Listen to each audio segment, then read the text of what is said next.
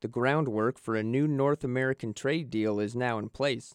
The United States-Mexico-Canada Agreement, or USMCA, lays out a number of regulations that will impact the auto industry.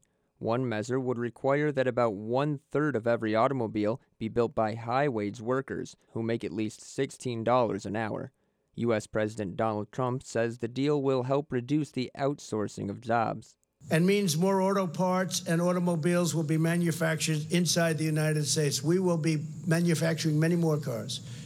And our companies won't be leaving the United States, firing their workers and building their cars elsewhere. There's no longer that incentive. The USMCA would also raise the percentage of each car that must be made in North America in order to be sold in the market.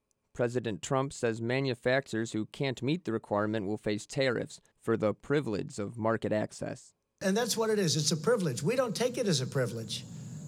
We don't take it as a privilege. It's a privilege for them to do business with us.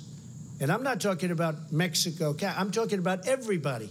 The USMCA would mandate 75% of each car be produced in the U.S., Mexico, or Canada. That's 12% more than what NAFTA required. The deal must still be approved by Congress. I'm Alex McLennan, WDET News.